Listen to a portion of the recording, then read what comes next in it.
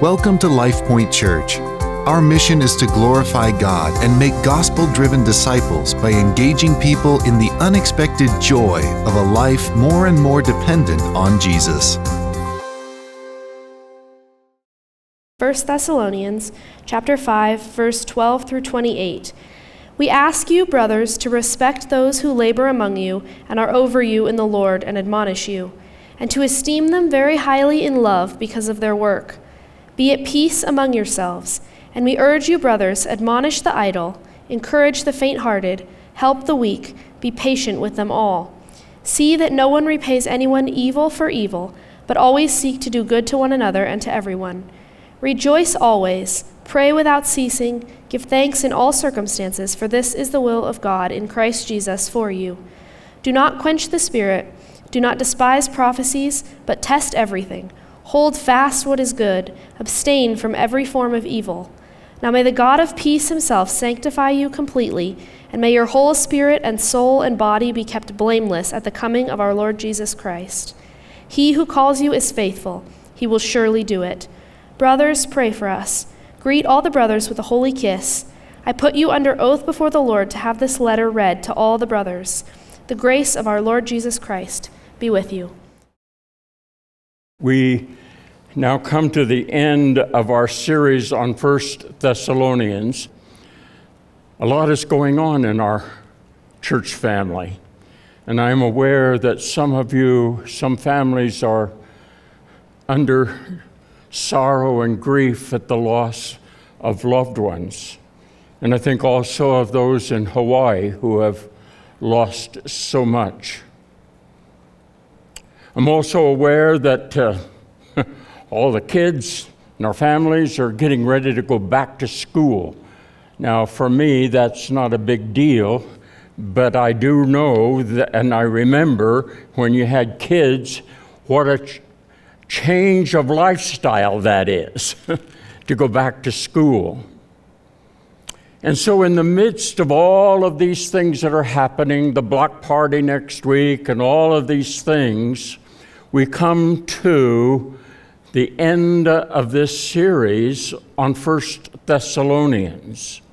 And the theme of this book has been how to live with hope and holiness in the midst of hostility and suffering and difficulty.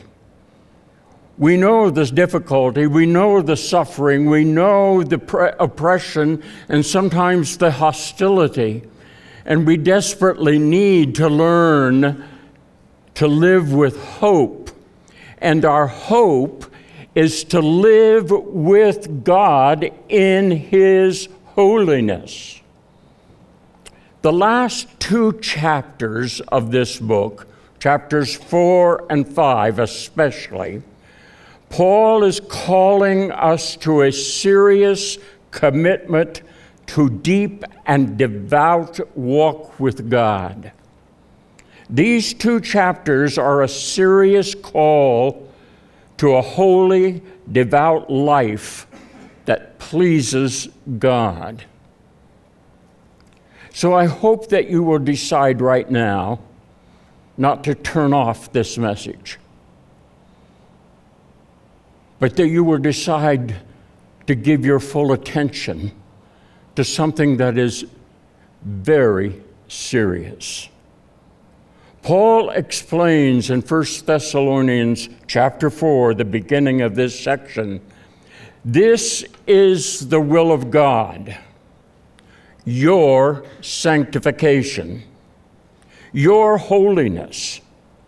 His plan and will for you is to make you blameless and holy before Him. And when Paul says that God's will for us is our holiness, we must understand that our holiness and sanctification are not optional. They are a necessary part of God's plan of salvation for us. 1 Peter chapter 1, verse 15 puts it this way, But as he who called you is holy, you also be holy in all your conduct, since it is written, you shall be holy, for I am holy. This means that I cannot please God and not pursue holiness. I cannot be a follower of Christ and not experience his work of sanctification in my life. Hebrews chapter 3 emphasizes that this is not just a theme from the book of 1 Thessalonians, but for all of the New Testament. First, Hebrews chapter 13, verse 20, may the God of peace, who brought again from the dead our Lord Jesus, the great shepherd of the sheep, by the blood of his eternal covenant, equip you with everything good, that you may do his will, working in us that which is pleasing in his sight, through Jesus Christ, to whom be glory forever and ever. Amen. So when Paul mentions several things in this last section, in these last two chapters, that we ought to do, commands to us for our Christian life, he's talking about behavior that will make us more holy in line with his plan for our lives. We need to see that context as we look at some of these commands. So now let's review a little bit some of the commands that he has given in these two chapters of how we ought to walk in a way that pleases him so that we become blameless and holy. First, abstain from all sexual immorality. 1 Thessalonians chapter 4, verses 3 through 8. Next, we learned that we need to love our brothers by quietly taking care of our own business in 1 Thessalonians 4, 9 through 12.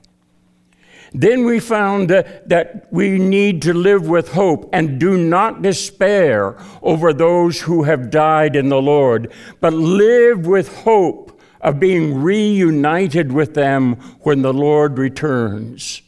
1 Thessalonians chapter 4, 13 through 18. And last week we learned that we need to be vigilant in our walk with God so that we are ready at any moment for his return. 1 Thessalonians chapter 5, verse 1 through 11. And so now today, in the section that Bethany read, 1 Thessalonians 5, verse 12, we have some more commands about how to live a holy and devout life that pleases God. And we'll look at these commands, and then we will let Paul close out this whole book with a prayer and a promise. So Paul continues his list of instructions on how to live a holy and devout life. Verses 12 and 13. So this would be number 5 on the whole list that Paul sends to the Thessalonian church. And this command is honor and respect the spiritual leaders in the church. Verses 12 and 13. And we are to respect them for 3 reasons. First, they work hard on our behalf.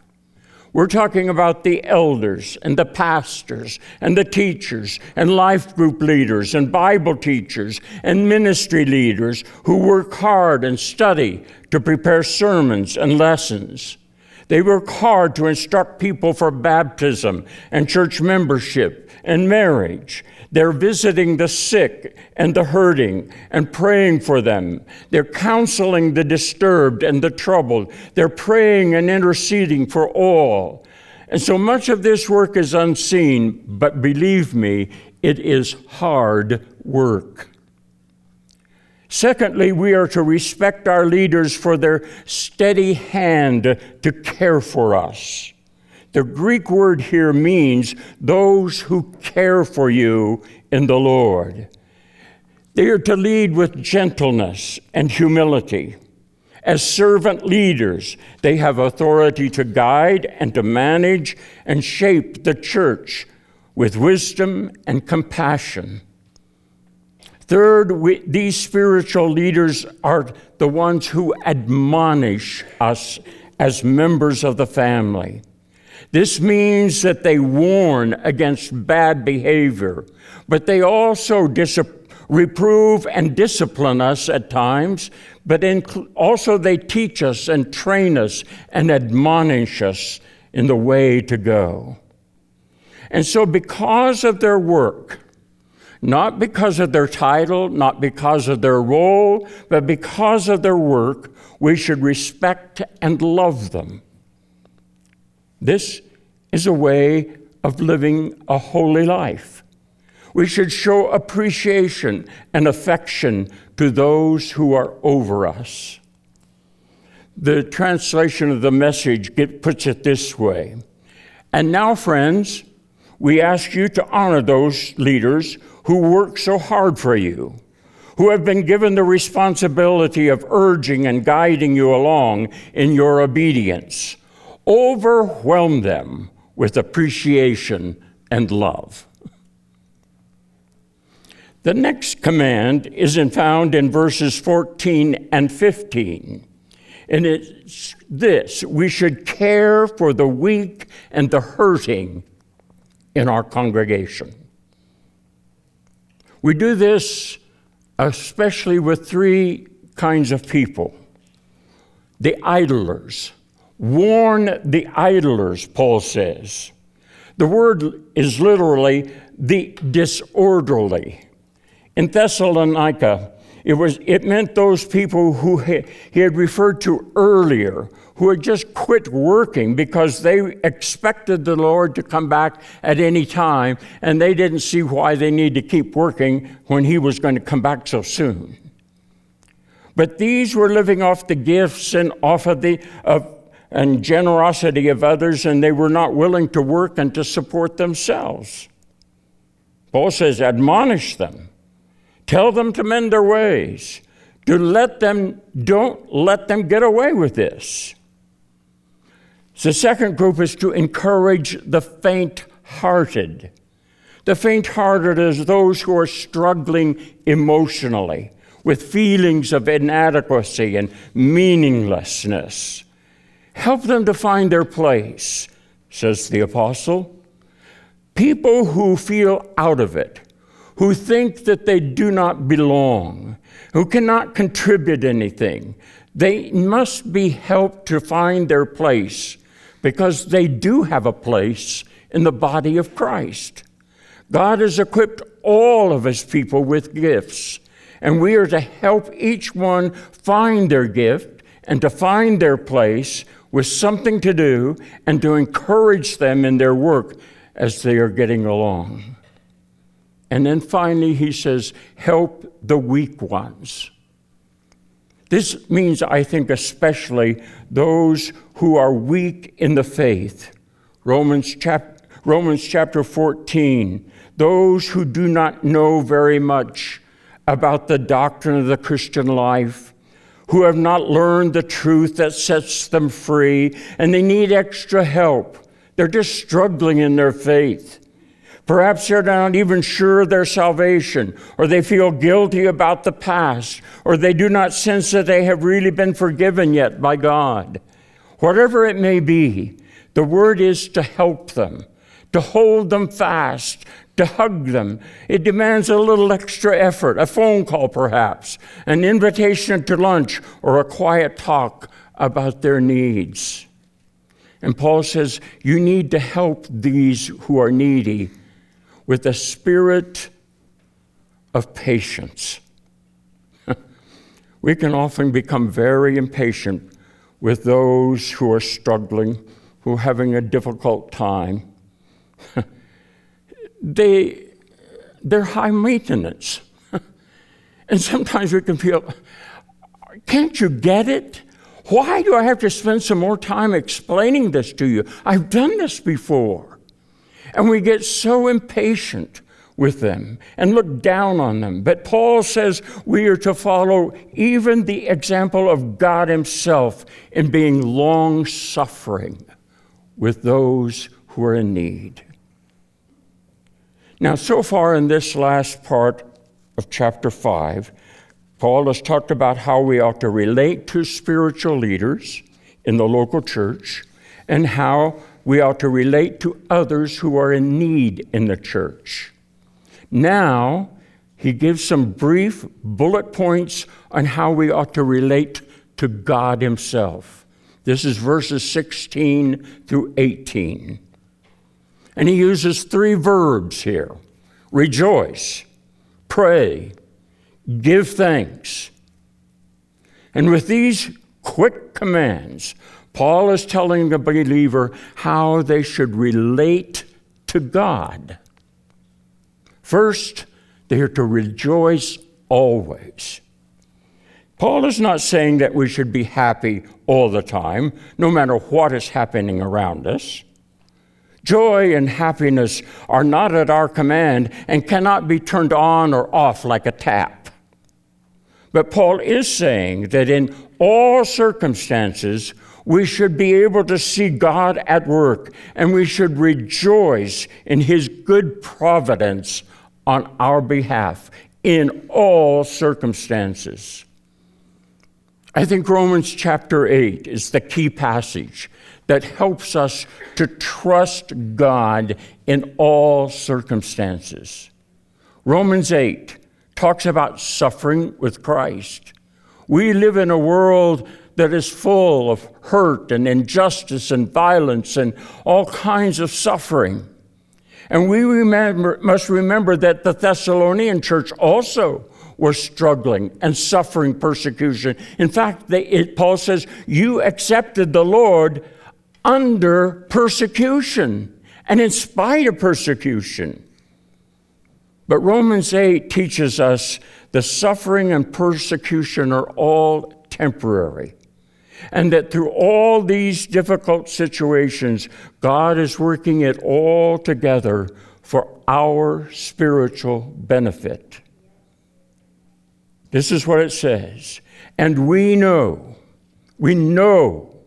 that for those who love God, all things work together for good, for those who are called according to his purpose. For those whom he foreknew, he also predestined to be conformed to the image of his Son, in order that he might be the firstborn among many brothers. And those whom he predestined, he also called. And those whom he called, he also justified. And those whom he justified, he also glorified. What then shall we say to these things? If God is for us, who can be against us? He who did not spare his own Son, but gave him up for us all, how will he not also with him give graciously all things for us? God is for us, and he's working for us.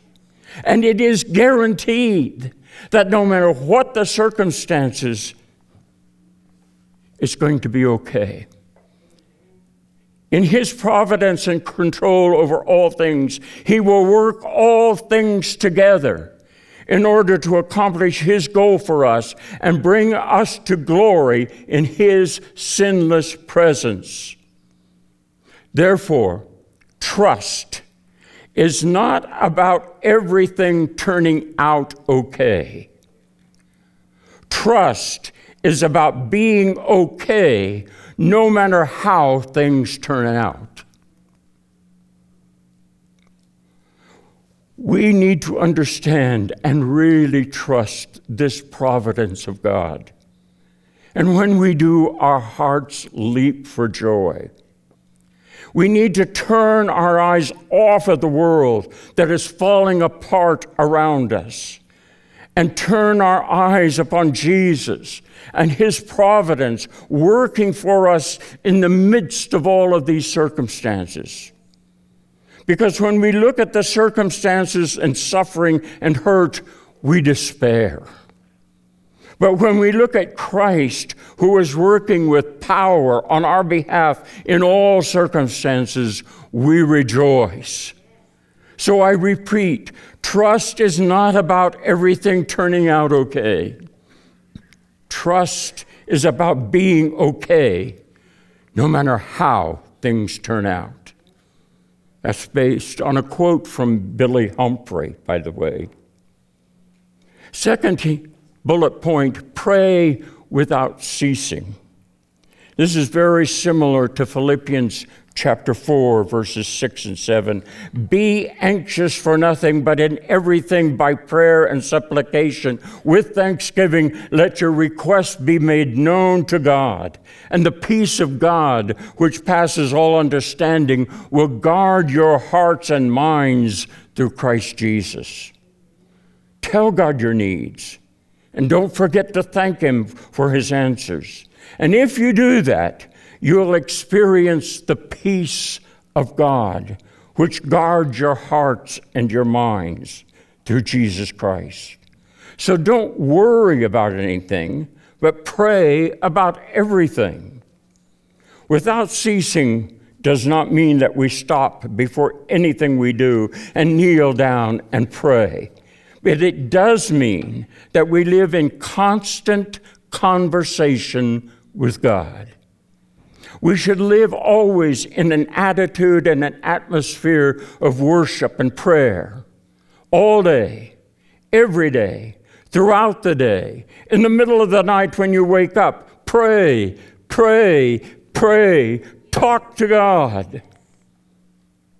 Personally, I found a practice that is helping me a great deal, to pause at least once every 30 minutes throughout the day and turn my thoughts toward God and ask him to be with me in whatever I am doing at that moment. It changes the way I live through each day. By the way, I can do that right now in the middle of this sermon. And it changes the way I preach. That is the point of Paul's instruction. Live in constant conversation and communion with God. Don't let the noise of this world dominate your thoughts. Focus instead on the fellowship with God your Father and with his Son, Jesus Christ. Finally, he says, in all circumstances, give thanks. It doesn't say for all circumstances, but in all circumstances. In the midst of any circumstance, we can thank God that we are not alone and that he is working in his good providence on our behalf. Notice how the apostle underlines this. He said, "This is the will of God for you." This is the only second time in this letter that we have this phrase, "This is the will of God." We had it first of all in chapter 4, verse 3, where Paul says, "This is the will of God for you, that you know how to preserve your own body in moral purity." This is the will of God for your body. But here is the will of God for your spirit, your inner life, that you give thanks in all circumstances. And if you want to do the will of God, there are the two areas in which you need to do it clearly set out for you: moral purity for your body and continual thanksgiving in your spirit. The final instruction that Paul gives for the Thessalonian church is how to receive the Word of God. This is number 8. And those words are not found in the text in verses 19 and 20, but they are strongly implied. And let me mention these in reverse order.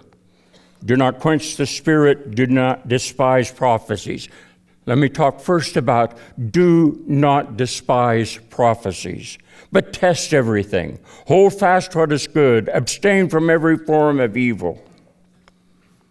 We learn from 1 Corinthians and also this letter that in the early church, in that first century, they did not have the New Testament. It was just in the process of being written. Paul was just writing this letter, by the way. And he does say later that they need to have this read to all the brothers. But it wasn't yet the New Testament. So when they got together, what did they do? They didn't have, maybe they had scripture reading, but it would be from the Torah and the Old Testament. And so their practice was to receive from the Spirit some insight or instruction which one individual, man or woman, had received, and then they shared it with the whole assembly. I remember one time in West Africa, I attended a Mennonite church. They had missions to help with humanitarian needs throughout the region. They didn't have a pastor or a preacher. Everyone sat in quiet meditation in a circle around the room. And we sat and reflected on a scripture that had just been read. And the time passed, and it seemed very awkward to me. But they seemed very comfortable waiting on the Lord to speak. And then as the Spirit led, one and another would speak up and share a thought or an insight that they had received from the Word. And something similar, I think, is taking place here in these first churches as they formed under the ministry of Paul. Remember again, they did not have the New Testament scriptures to read. And so Paul says, receive and do not despise the prophecies. That's the sharing of the insights which the Lord had given to one and another. And Paul is careful to add, however, but these prophecies or words from the Lord need to be tested. We are to sift them, to weigh them carefully, to see if what they say is true. And how are we to evaluate it? Well, he doesn't say in this, but it's probably something like the inhabitants of Berea. They were to examine the scriptures to see if what any Christian teacher said was really true. Does it conform to the rest of the teaching of the New Testament and of the Bible? And Paul says we are not to despise these teachings, but to evaluate them. Now, it seems to me that these insights from the Word of God and being able to evaluate them is receiving the Word with our mind.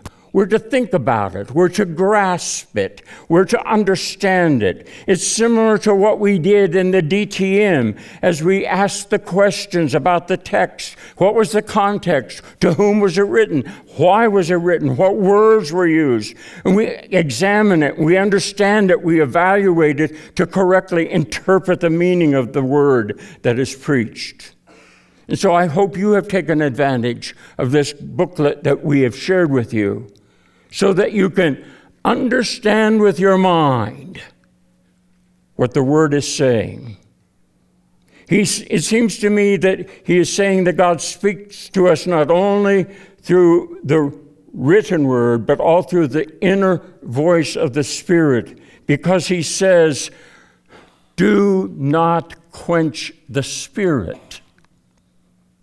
Now, the Spirit is the one who speaks to us in our inner being, in our heart. And this is like receiving the word, not with our mind, but with our heart.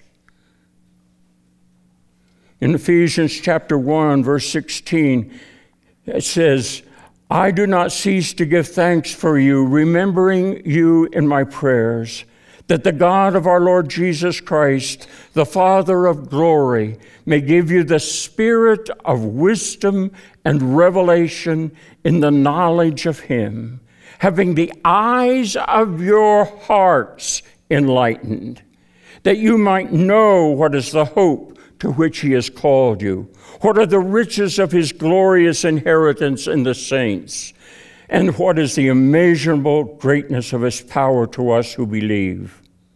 Paul is saying, let the Holy Spirit speak to your heart through his word so that you know his voice. Don't quench him. Don't put the fire out. There's much I could share about that. When I'm preaching, I read the word and I get all wrapped up in what does it say? And I exegete all the words and the phrases and everything. But there needs to come a time when I stop and say, Lord, Spirit, what are you saying to me? And if I haven't heard God's Spirit speaking to me, how dare I declare to you the Word of God? Now, there are two verses that close out this whole section and the whole book. 1 Thessalonians, verse 23 and verse 24. And I need a whole nother sermon to talk about them, but I won't. Verse 23 is prayer. Prayer for our sanctification. Paul says, now, may the God of peace himself sanctify you completely. And may your whole spirit and soul and body be kept blameless at his coming of our Lord Jesus Christ. You see, God's goal and plan for those who he's called and redeemed and justified is to sanctify them and make them holy as he is holy. We started with that, didn't we? Paul clearly stated this in chapter 4, verse 3. And that is why Paul now is giving us all of this list of commands and how to live a holy life that pleases him. But as you've listened to all of these over the last few weeks,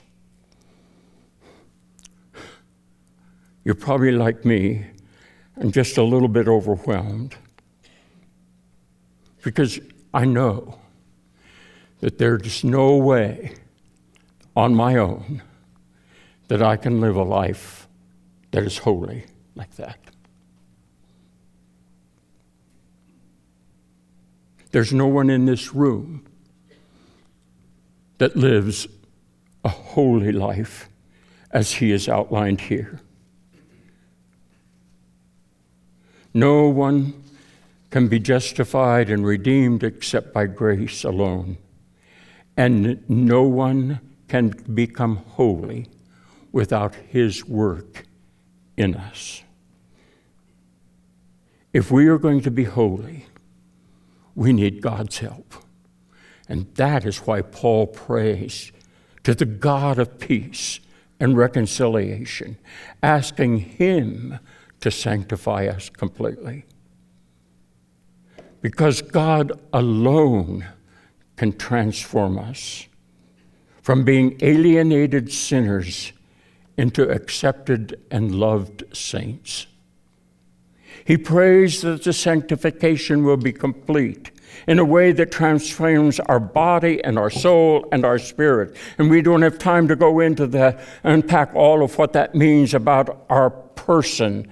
But it at least means this, that when I am transformed, my whole personality is changed.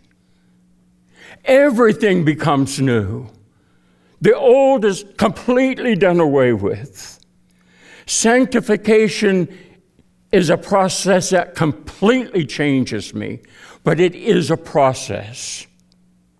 It takes time to change us from being sinful to being holy and blameless. And it is God's will and His desire for our lives, each one of His children, to become blameless and holy. Therefore, my beloved, as you have always obeyed, so now not only in my presence, but much more in my absence, work out your own salvation with fear and trembling.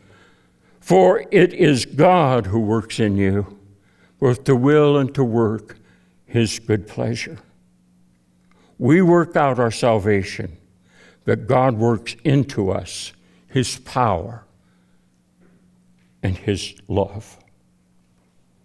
He does not make us obey Him, because we're not robots, but He works in us to make us into people who do obey Him and who can obey Him.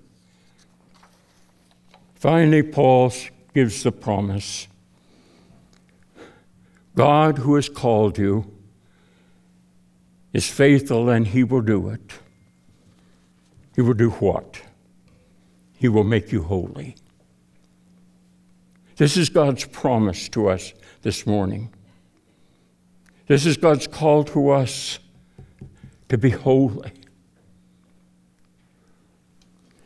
Recently, I had a medical wellness checkup. I'm feeling fine. I'm in pretty good condition for my age, but I have diabetes. And I've been able to manage it with some medication. However, the results of the test at this checkup revealed that my blood sugar was not under control. When the doctor saw the test results and gave them to me, he was quiet for a little while, and so was I. And then he said, I think it's time to get serious about your diabetes. You see, so far I've been able to get along pretty well in keeping my blood sugar levels down to acceptable levels without changing my eating and exercise habits too much. I could pretty much go to the French restaurant and eat a delicious croissant anytime I wanted. I could take my wife out for an ice cream once in a while. I didn't have to monitor my blood sugar every day. I managed my illness with just superficial treatments. I was diabetic, but I didn't let it change the way I live. Unfortunately, I think there are many Christians who live their Christian lives like I treated my diabetes. They're able to manage their sins without changing their lifestyle very much. They indulge in their cherished sinful habits without thinking too deeply about how this affects our relationship with God. The problem is superficial Christianity. Richard Foster is the author of a classic, Celebration of Discipline. And he states, superficiality is the curse of this age. The desperate need today is not for a greater number of intelligent people or gifted people, but for deep people. Superficial Christians often fill our churches. And Foster goes on and observes, many people come to worship services, but they are never really present. They are never really there. Many people come to church fully expecting to be bored for an hour or an hour and a half. We do not fully intend to think deeply about the Word of God and how to seriously pursue a life that is pleasing to Him. We hope that with just a little small injection of corporate worship and sermonizing, that we can somehow get by with one more week of superficial, shallow kind of life that doesn't change us too much. And we miss the point of this book, and especially these last 2 chapters. If you see these last 2 chapters just as a list of other things that we need to do in order to be a better Christian, then you've missed the whole point. These are not just prescriptions in how to manage your sins. They are not just a way to manage your diabetes. Paul is talking about changing your whole life. These are exhortations, serious commands on how to live a devout life of holiness that brings you into a deep, close communion with God. I think it's time that we got serious. Will you pray with me?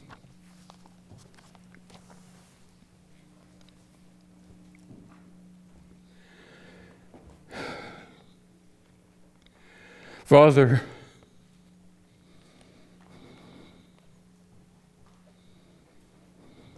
we confess that for too long and too often, we've just managed to drift by without changing our life too much.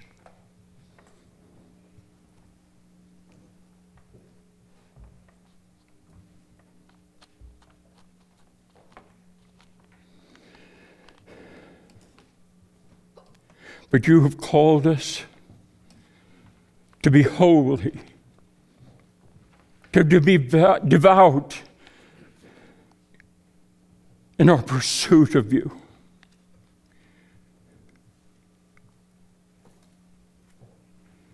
Oh God, I pray, when we live in this world where the noise of sin grows louder and louder, that we would grow closer and closer to you. I pray, Lord, that right now, as we sing, you would help us to get serious in pursuing a devout and holy life with you. We pray in Jesus' name, amen.